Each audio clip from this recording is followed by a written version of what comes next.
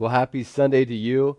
We're in a message called Home, and this message is about this facility. And the facility is a place that just facilitates our mission and vision. And our mission is to inspire people to follow Jesus by engaging in the life and mission of our church. And our vision is to create spaces for that to happen. And our facility is that space. And we want this to be a home for those who can belong before they believe. We want to introduce them to the one who's changed our life, and that's Jesus. And so by doing that, there's going to be some things that we need to do really well. We launched our church for Stafford, Fredericksburg, and Spotsy. We wanted to help insiders and outsiders take a next step in committing in their relationship with Jesus. And so one of the things you'll hear us say quite a bit is that you can belong before you believe. Early on in the church, in the history, there was this idea that you have to behave a certain way in order to belong. But we know, and we want you to know, and we want to remind you that you can belong before you believe. Now, that doesn't mean that we shade things. That doesn't mean that we are afraid to we don't address issues. No, we do those. We do those things. But we want this to be a place where people belong before they believe. They don't have to behave a certain way in order to belong. We all know that behaving is hard and it's difficult. Like, think about curfew, having a curfew and dating. And my mom and dad gave me a curfew. I had to be home when I was a senior in high school at 11 p.m. I remember one time I got home at 11:05, and I'm thinking, oh man, it's not that bad. It was that bad. I got grounded for 2 weeks, and the girl ended up breaking up with me. How about eating healthy? Eating healthy is hard and difficult for some. How about exercising? You ever see the the shirts? They don't like to run. Budgeting is difficult. Having a filter for some of us is very difficult. See, this was never meant to work in church, that you had to behave in order to belong. Now listen, here at our church, this is a home where you can belong before you believe. God put this in us, right? God put this in us to be loved, to be accepted, to be welcomed, to belong without any expectations. God put that in you, and he put that in me.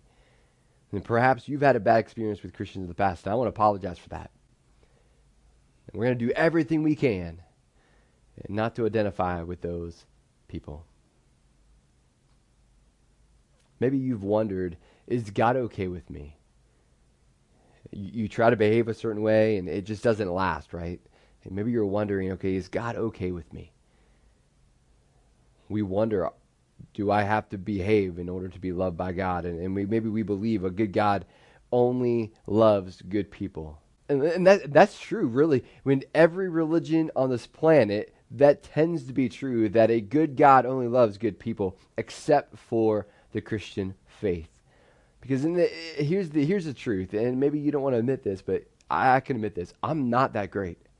I'm not that good. I'm not that awesome. Now, I know that might break your heart, but you're not either.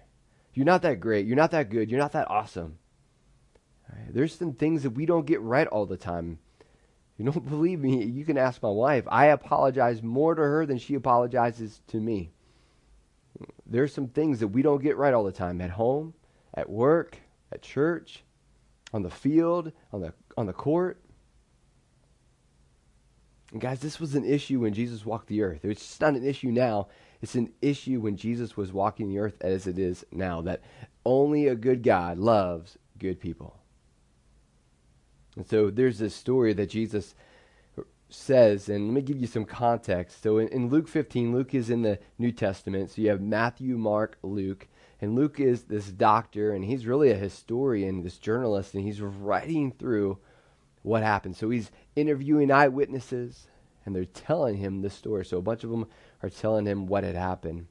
So he gives some context. He said, tax collectors and other notorious sinners often came to listen to Jesus teach. This is Luke 15, verses 1 and 2. This made the Pharisees and the teachers of religious law complain that he was associating with such sinful people, even eating with them. So you have the audience. You have the Pharisees, which are the religious elite. You have the tax collectors.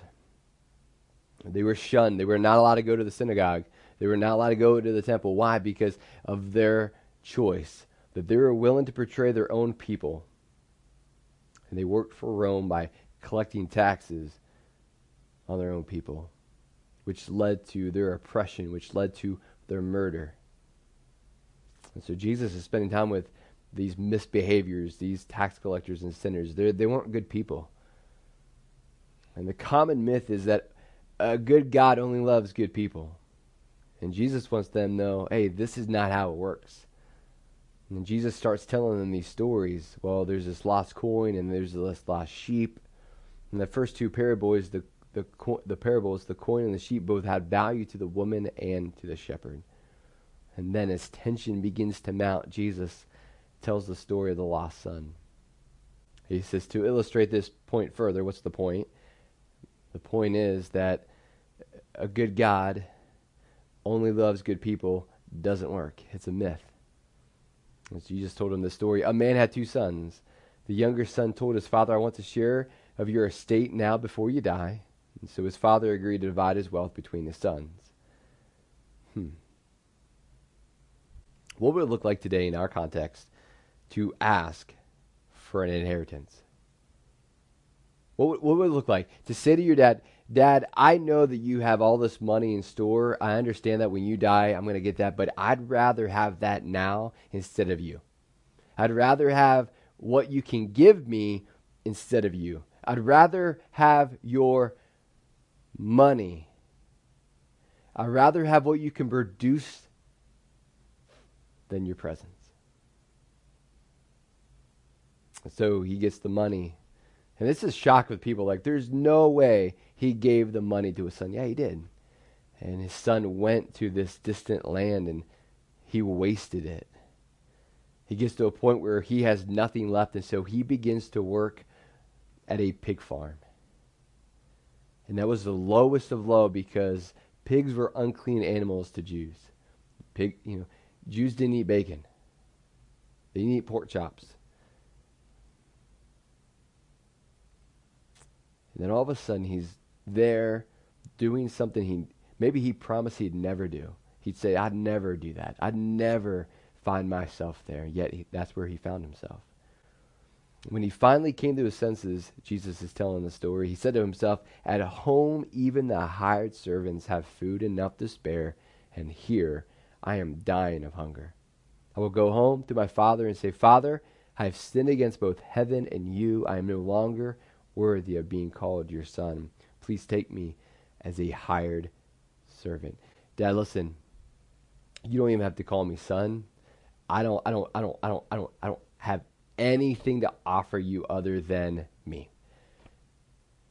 Just hire me. Just hire me, because my life working for you as a servant is better than working in this pig farm by myself, independent from you. In so many words, what he's saying is, Dad, I need you. And he kept his expectations low. He wasn't expecting to be restored. All he wanted to know was, Dad, I need your help. I was a kid and I might have been 14 or 15. It was before I had my license. I was driving the tractor on our farm. And for some reason, I was not paying attention. I was paying attention to my dog. Something was going on. My focus was onto the dog. And next thing I know, I take the tractor, hit the corner of the barn. Yeah, not a good move. The engine starts revving up. I have no idea what to do. So back then, we didn't have cell phones. We had a phone in the home with like this crazy long extension cord. And so I remember picking it up, and I called my friend Steve. I said, Steve, I need you to come over here. Steve worked at another farm, and he came over. He's like, Jeff, I can't fix this. I don't know what to do. And so we were able to shut it off. We started up again, and the engine just like was ready to blow up. I'm like, oh my goodness. My mom comes home. She says, you know, what happened? I explained to her what happened. She was like, your dad's not going to be happy. And I'm thinking, man, my dad's never going to let me drive again. He's not going to let me do anything again. I was petrified to come home, or for my dad to come home and find the tractor ready to blow.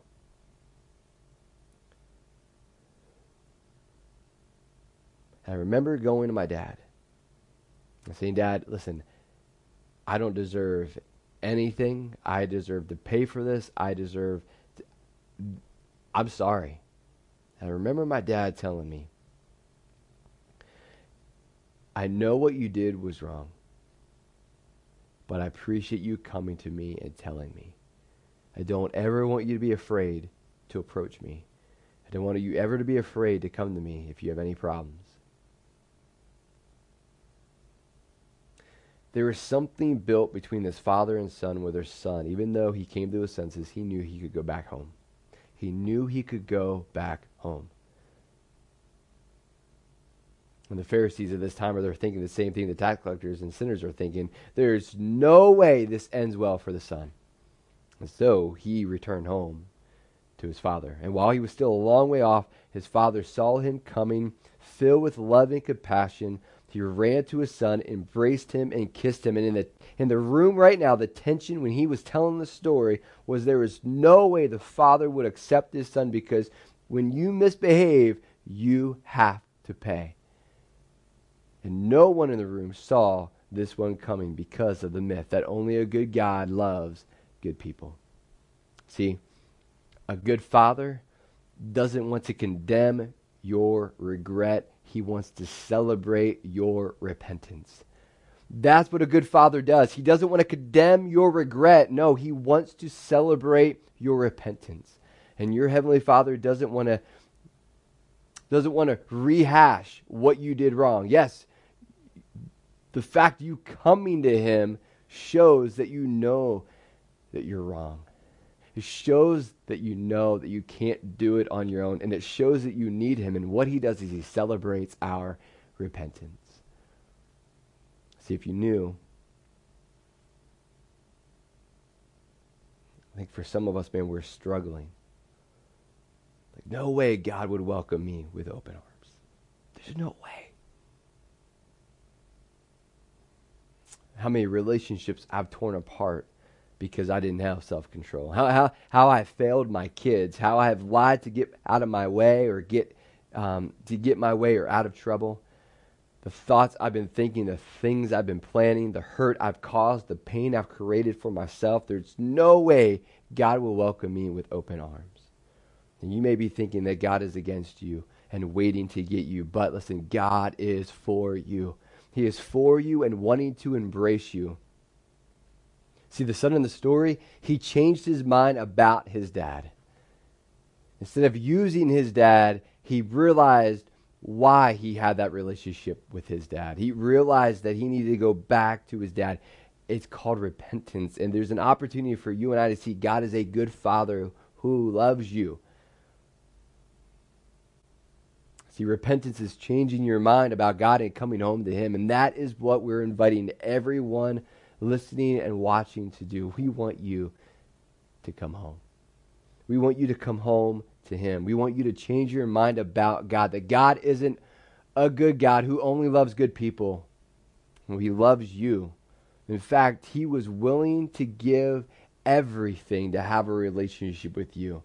That's how much he loves you. That's how much he wants you.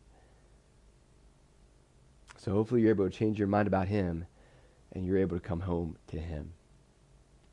Guys, there's nothing you and I could do to get God to love you more, to do more things for you. It just doesn't work that way.